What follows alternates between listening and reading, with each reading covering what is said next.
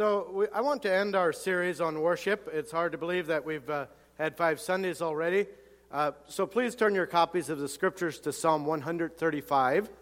Again, like I said last time, the Psalms do not have chapters, they have psalms. They're songs, they're hymns. And when you talk about them individually, you talk about them singularly, Psalm 135. Now, there's a couple other things as I was studying again this week and over the last few weeks and thinking about the Psalms that I ran across that I thought, well, that's just interesting to know, and it helps us understand them a little better. There is a great deal of parallelism in the Psalms. Now, I noted our hymns, the songs that we sang this morning, Change My Heart, O God, how we often kind of repeated ourselves and used a little different language. But that there is this kind of similar theme, and if you know, we'll notice it in Psalm 135. If you're open there, I'll just pick one out. For instance, verse 2, it's talking about those who praise, who stand in the house of the Lord, in the courts of the house of our God. See the parallelism there? Like the first half of the verse says something, then it's restated in the second half. It's how they made music and poetry, but it also is meant to say it and say it again and say it again. So it's drilled home. So there's a lot of parallelism in the Psalms.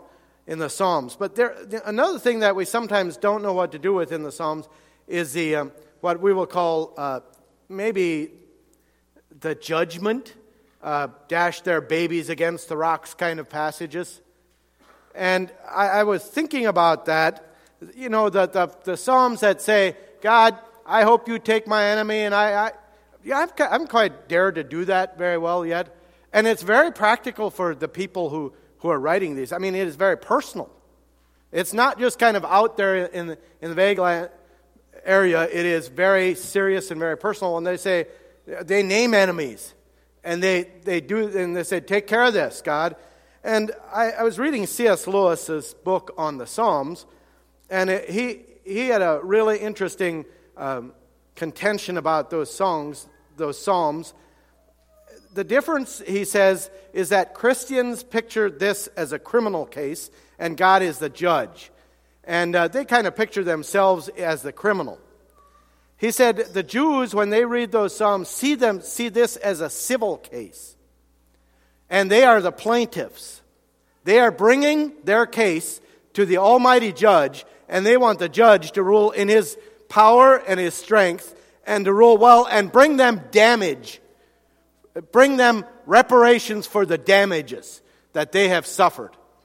This is about justice and God bringing justice. And he says this, we need not therefore be surprised if the Psalms and the prophets are full of the longing for judgment and regard the announcement that judgment is coming as good news. We don't often think about judgment coming. Be careful, the judgment day of God is coming. It has been drilled in our minds that that's something we need to kind of dread. It is something that we will actually be the plaintiffs in that. If we are followers of Jesus and followers of God, we will actually be the plaintiffs in that and say, God, look at what they've done. Please bring judgment. And he goes on, hundreds and thousands of people who have been stripped of all they possess and who have the right entirely on their side will at last be heard. And so when you read those Psalms, and there is a bit in our Psalm today about the just judge, then is he primarily who rights a wrong in a civil case. The divine judge is the rescuer, the champion. In fact, the book of Judges in the Old Testament should sometimes be called the book of the champions. It's these champions who rose up. And in the Jewish people's mind, God is the ultimate true champion who will rise up and bring justice and mercy and powerful vindication for all they've suffered into the world. Reparations are going to come. We will be repaid for all that we have suffered. And the suffering is in the soup. All people are going to suffer all the time. Everyone who is human will at some point suffer something. Death, loss, grief, whatever. And And as John Stallworth said recently, the suffering is in the soup. Everyone eats it. The point is, live well, and the suffering will be repaid. May not be in this life, but may in the next. And as we've thought about the Psalms, think about them in that light. And we also want to kind of return to the idea of worship. And unfortunately, in our modern world, worship is something that happens 20 minutes on Sunday morning. And in the 1990s and early 2000s, we had this sweeping movement called praise and worship. And I want to contend and argue that is something that Christianity should have embraced a long time ago, all the time. Now remember, our working definition as put forth by Brother Tim is worship is the activity of glorifying God in His presence. It's what we do when we glorify God as He is present in our world. The Westminster Catechism, which by the way is one of the older catechisms in our English-speaking world, is noted for giving us a phrase that when they would ask people who are joining church and so on, what is the chief end of man? Or they'd ask this in their service, and in nearly every service they would do this. What is the chief end of man? Or what is man really created for? And they would say the chief end of man is to glorify God, and enjoy Him forever. The chief end of man is to glorify God and enjoy Him forever. What is the chief end of man? To glorify God and enjoy Him forever. What is the chief end of man? To glorify God and enjoy Him forever. So, do you do that for 20 minutes on Sunday morning, and that kind of lasts for the week? Does that work for you? Doesn't work for me. I've been thinking about that. What does that really mean? And, I can kind of understand the chief end of man is to glorify God, but enjoy Him forever? I was thinking about that, and I was thinking about, okay, how many of you glorified God this week? Don't raise your hands, because then I'd need to ask, why did the rest of you not raise your... Well, anyway. How many of you enjoyed God this week? And how do we really enjoy God? I mean, most of us have this kind of dreadful fear of God. We know kind of what to do with Jesus, because we've seen Him in action, but we're really scared of the judgment seat of God. And I think that comes from a wrong view of who we are and a wrong view of who God is. If He is our Father, I have to tell you something. I was thinking this morning, when are moments that I've enjoyed my dad? Now, my dad is gone, some over 4 years now, but I've had many moments. And my mind goes back to my childhood, and I was probably 6 years old. And I was trying to put a date to it. It was probably 6 years old because of my size. I was always short. By the way, for the first 3 years of school, I was the shortest person in my class. I was shorter than all the girls even. Anyway, I had a growth spurt, and I'm still short. But anyway, so I was short, this little boy, and I was about 5 or 6 years old. Early one morning, my dad came into a bedroom. Now, I shared the bedroom with my sisters at the time, so I was really young. Or we were, at least that's my recollection. And he awakened the children. There would have been 2 of us, Deb and myself. And he said, you have a choice today. You can either go with me to work, or you can go with Mom to Grandma and Grandpa's. Oh, there was no choice in that. I'm going to work with my dad. And I remember as this little boy, he was a timber cutter, and he drove a skidder actually, and so we went to work, and we got out to the pickup, and his driver said, "Oh my!" And so they got a hard hat, a metal hard hat, out of the back seat and put it in the front seat. It's a bench seat in the front, and I was small enough. I sat on top of the hard hat so I could see out the windshield. That was days before car seats, and all that stuff. And belting in was something you did when you put your belt on in the morning, not in the car. But and I just remember we got out to the woods, and my dad cut a chunk of tree, and a stump end, and he put it into the skidder beside his seat, and I sat on that, bounced around all day. But that day rings in my memory as a day that I enjoyed almost more than any other. And to my dying day, or my cognizant days, I will remember that day. And it was a day where my dad and I simply enjoyed each other. Now, suppose we could translate that level of interaction into our relationship with God. And suppose that God actually created us to love and enjoy. And suppose that eternity starts not some future date, and the heaven doesn't start some future date, but it's already begun. When you became a Christian. And when you became a Christian, God said, that is my child. That is he's not perfect, but he's my child. He's not all grown up. He's still 5 years old, but he's my child.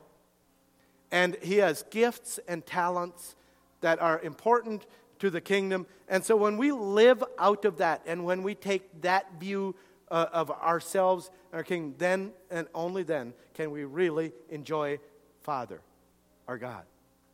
So think about it as going to work with God. You get the chance to go to work with God. By the way, several weeks before my dad died, he visited us. We were living in Connecticut at the time. My dad visited, and early one morning I asked him if he still remembered that day. And he said he did. Because, see, it's a two-way street. And when we can enjoy the presence of God like that, it's something very powerful. And then and only then do these passages make sense. So when we think about the practice of praise, the practice of worship, how do we do it? How do we do it all the time? Again, I return to C.S. Lewis. He says, how many of you have ever discovered a new author? A new book. You read a book and you read this book and it's powerful. Maybe it's a good novel and it just swept you up into the story. And what's the first thing you want to do about it? What do you want to do about it? Read more, okay? Read more. But what else?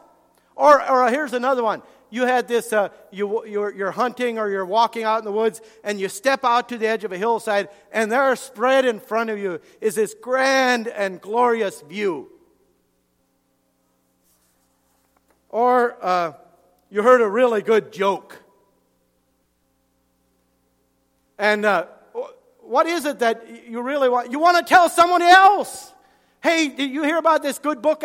This book, man, you ought to read this book.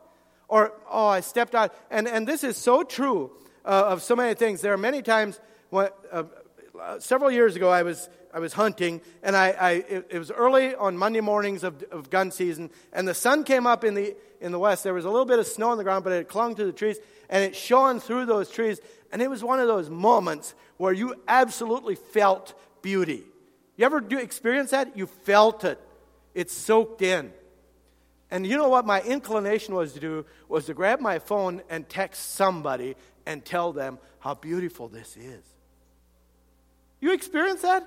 Or you hear a really good joke. Really good jokes are meant to be told. Now, some people don't get jokes. They're too serious about life. No, they're too serious about themselves. They think they're above jokes. Recently, I was at a banquet, not ours, but I was at a banquet, and people were telling really bad Russian jokes.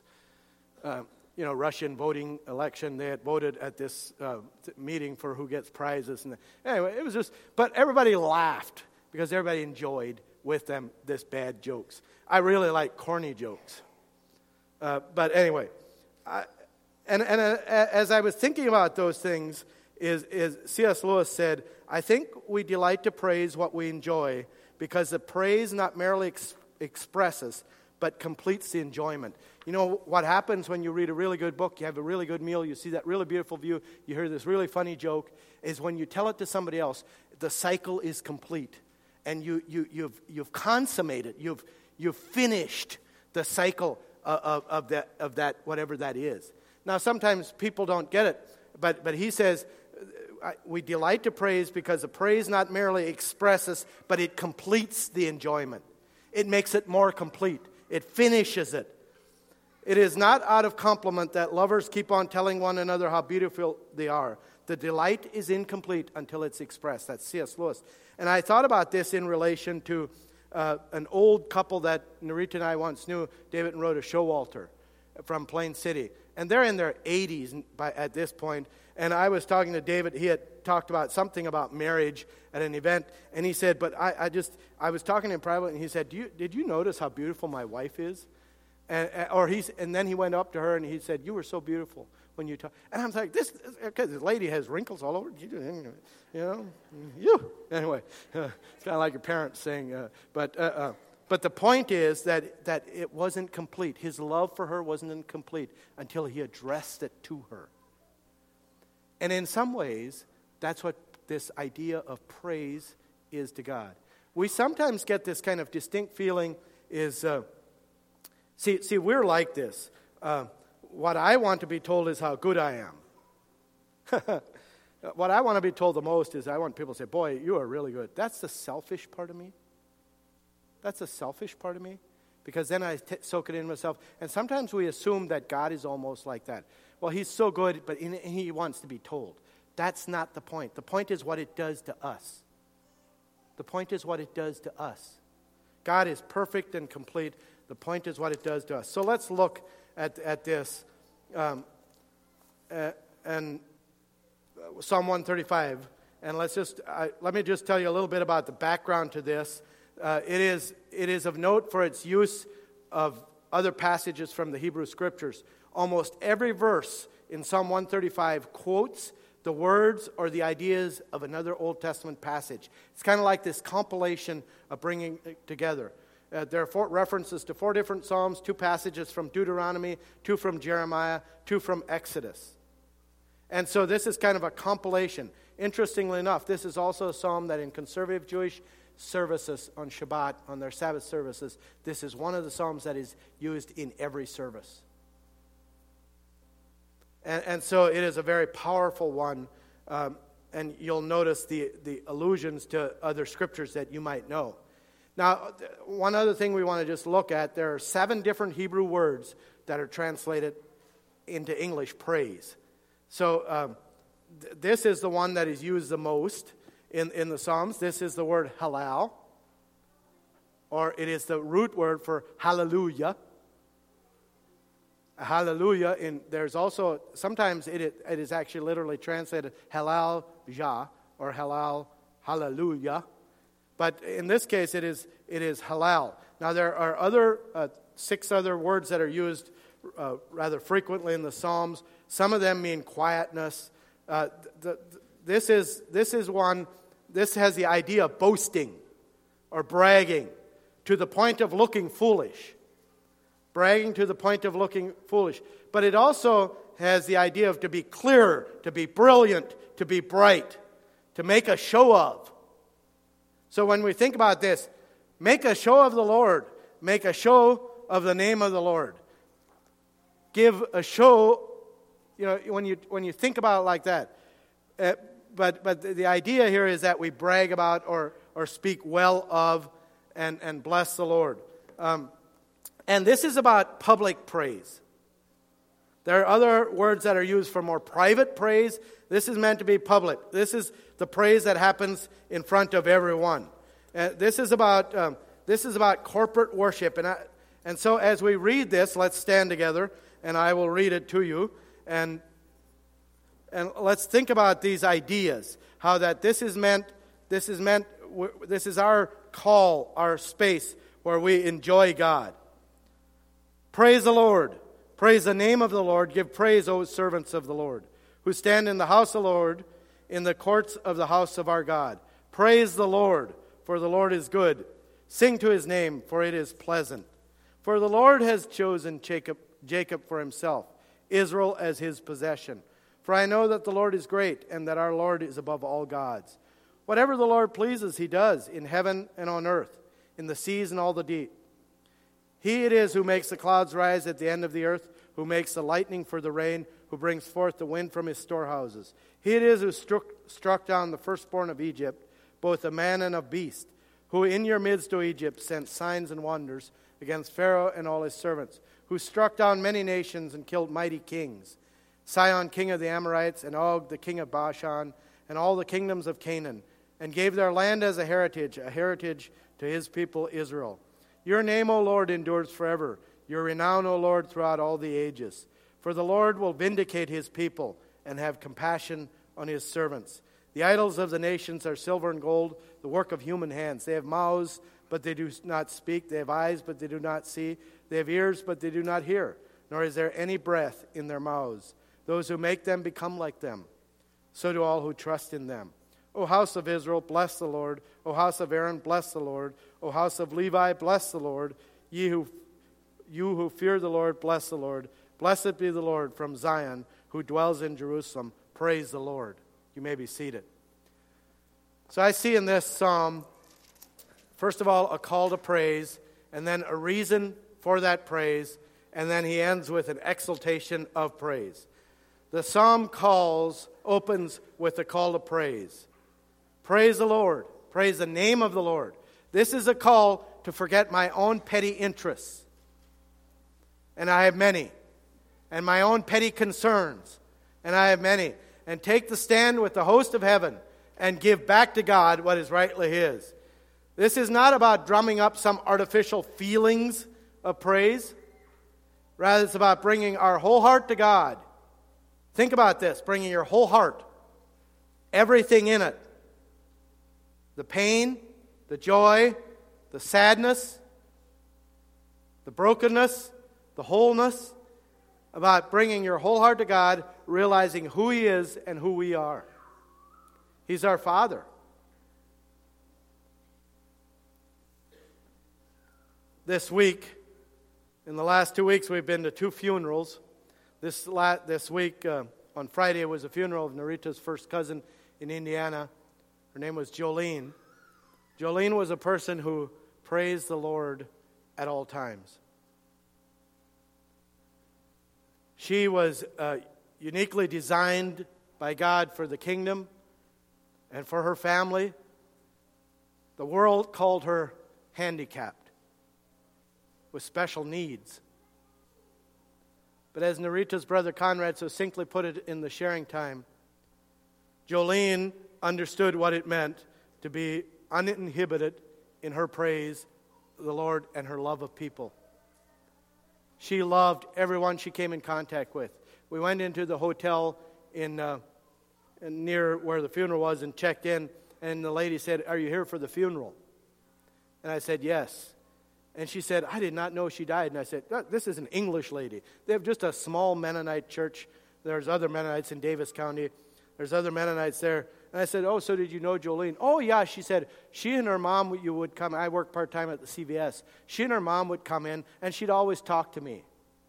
And she'd always ask me, "What's your name? What's your name?" Now, she did that to me, too, several hundred times over the span of the last few years. But she'd tease a little bit, but she loved. And as Narita's brother Conrad got up and shared some of those memories and shared how Jolene touched his life, at the very end of that conversation, he said, "Who really was handicapped?" Maybe it's us who are really handicapped. Maybe it's not Jolene. Because she could praise God in a way that we all kind of want to, but are too broken to. And so maybe God is calling us. Another just kind of funny story, her brother said that they had Sunday dinner several months ago, and he said something really kind of foolish at the dinner table, and she looked across the table and said, "What's wrong with you? Are you handicapped?" And just that uninhibited kind of push into. Maybe embracing who she was. And in our own limited way, understanding herself. Maybe that's the only really good way that we can praise God, is when we live like that. Maybe God is calling us to be childlike in our admiration, in our respect, and in our understanding of what he's done.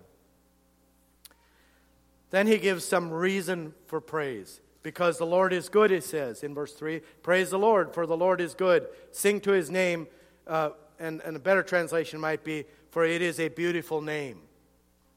For it is pleasant.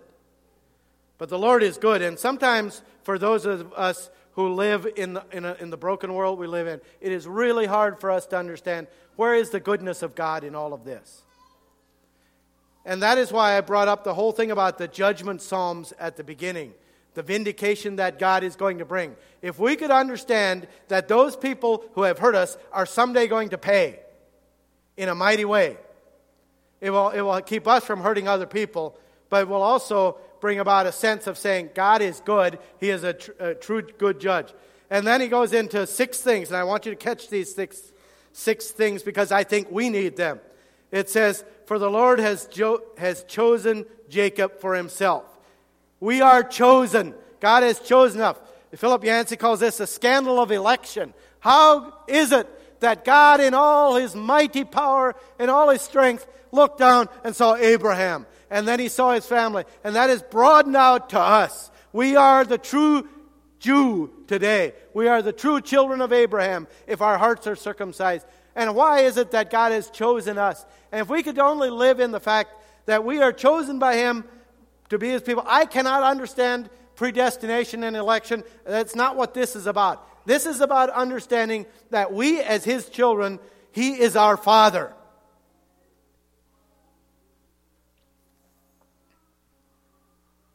For the Lord has chosen Jacob for himself. Israel as his possession. For I know that the Lord is great and that our Lord is above all gods. Notice the possessive there. Note that our Lord is above all gods. It's one of the few times it's used here. The psalmist is putting himself right in and saying, I am one of the chosen ones. And there is absolutely nothing wrong with doing that. Remember last Sunday I talked about who we are, that we're not this criminal hanging on the cross that just barely made it into heaven, but we reside with Jesus in the power of the resurrection. That makes us children of his, heirs and co-heirs with him, and it gives us power to live well. When we can embrace the fact that we are the chosen children of God. There is no shame for me to say, I'm Monroe's, Milo's, Leroy's, Marcus.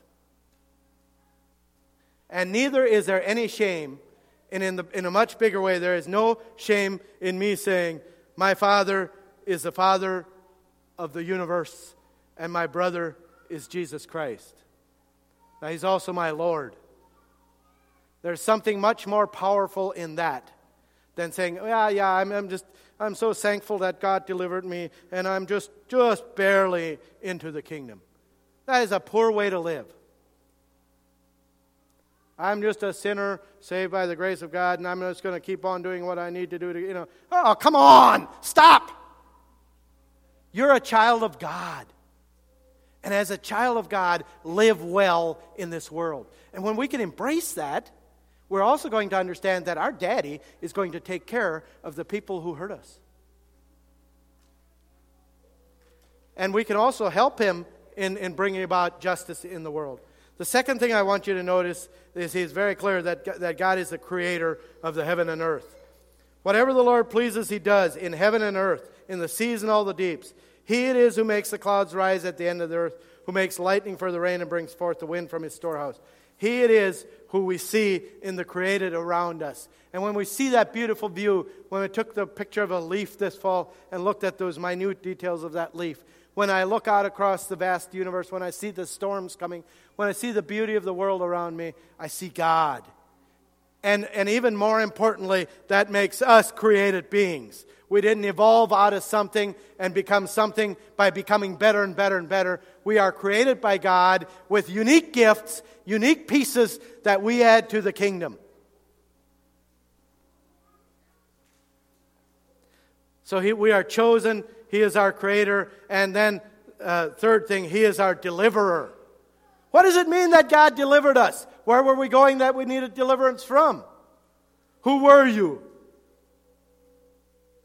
Do you know that you needed deliverance? He it is who struck down the firstborn of Egypt, both of man and beast, who in your midst, O Egypt, sent signs and wonders against Pharaoh and all his servants, who struck down many nations, killed many kings, and so on. How is it that we need to understand that we were all in the world of Pharaoh and Egypt. We were slaves. We were slaves to sin.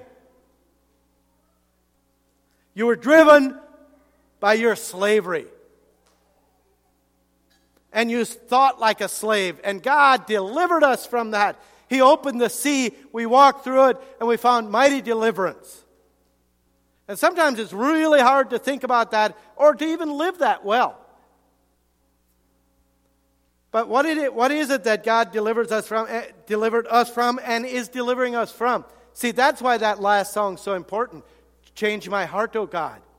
Because God is in the act of delivering us, even now, from making us more and more like Him. What do you need deliverance from? What is it that plagues you? Maybe I ought to have you write it down. What's the one thing that you're asking God is change, not circumstantial, but something about yourself? Is it anger? Is it negativity? Is it I'm thinking about myself when I say these things? Is it lust? What is it? Do you think that God has the power to deliver you from that?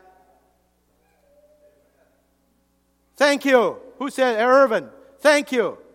Thank you. We want to say amen to that, but we're not sure if we should. Because when we say amen real loud, I admire your vulnerability, we're saying we have something. And when we say amen real loud, we're also saying, I just can't fix this thing in me. I've tried. I've tried not to get mad.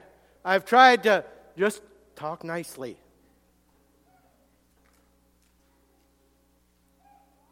It doesn't work. Because the true me will always come out at some point or another. And maybe we sometimes ought to let the true me come out and then say, oh, that is awful. God, deliver me from that. He is our deliverer. He wants to do it. Write it on a piece of paper and bring it to Him and say, God, this is who I am. Can you open the Red Sea? Can you strike down the Pharaoh? Can you deliver me? And He will. And then it says, He is eternal. So you are chosen.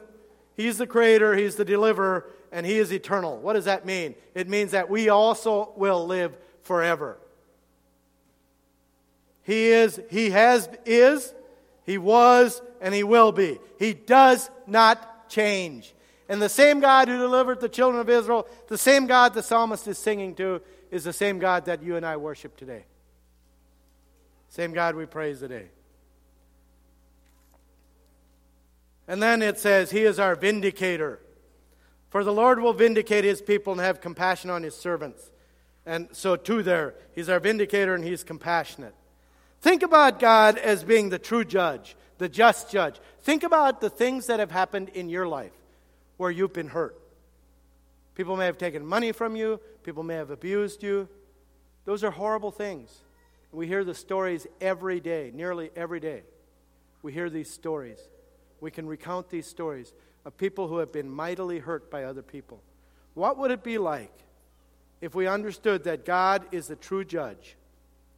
And someday, even now, we can bring those complaints to Him and say, God, would you please take action?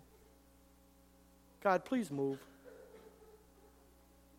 And suppose that judge didn't sit up there on the throne and say, what? Speak up. That's just a really minor thing. You mean you're bringing that to me? Suppose He's not like that. Suppose He looks at you with kindness and compassion and says, my child, I am so sorry. I will deal with that. And we must understand that when we hurt other people, the judge will look at us with compassion and kindness, but He will say, there is a price to pay for that.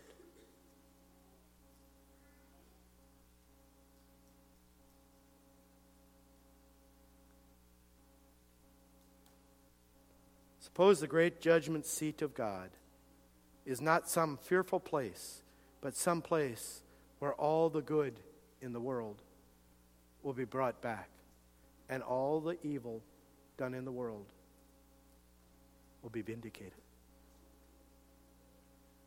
And I can come there and I can say, God, what happened to me in this situation hurts. It hurts.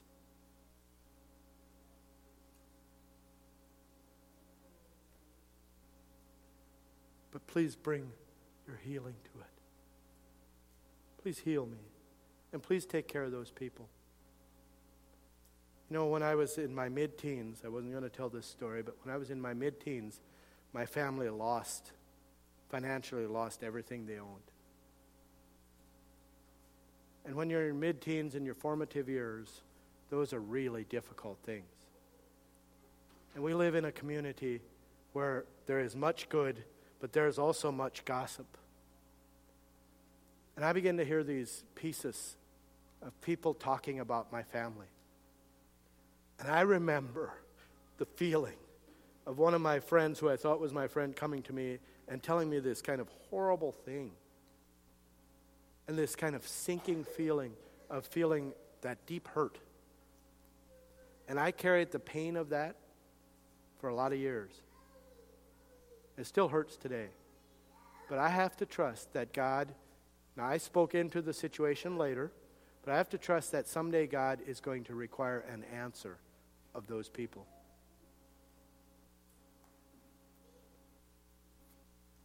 That's why abusing the weak, the broken, and taking advantage of people and gossip and slander is so wrong. Because what it does is it ruins other people.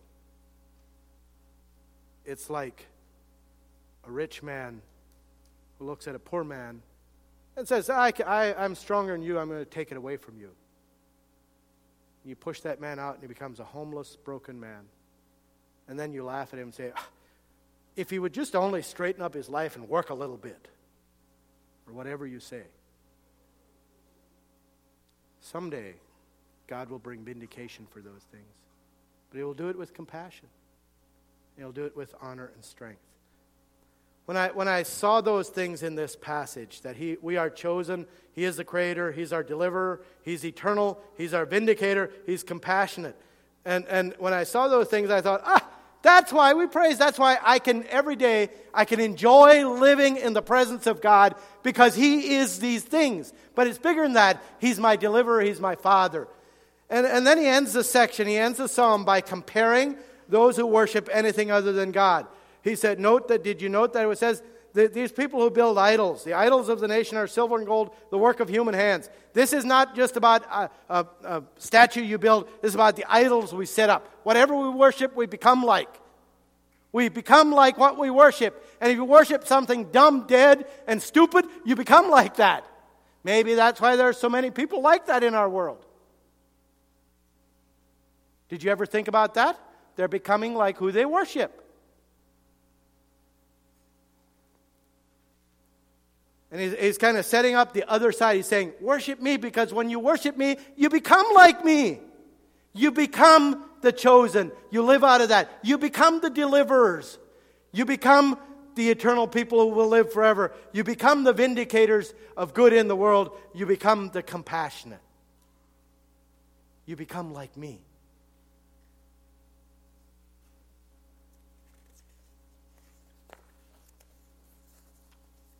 Three summers ago, I was sitting at the square in Millersburg at the light. I had my window rolled down, and a pickup pulls up beside me. And the guy looks over. I still to this day have no clue who he was. Looked over and said, "Leroy, be bisht." Leroy was my dad's name. "Leroy, how are you?" And this kind of shock went through me. And I thought, do I look that much like my dad? And I enjoyed that moment. Suppose it is that people look at you and say, "Oh, you're becoming so much like your father. You're becoming so much like who you worship. Wow, that person must be filled with his father's strength, his father's looks, his father's voice, his father's actions. That person is beginning to look like their daddy." And we get to that place by understanding who God is in our lives and what He's doing. Let's stand together.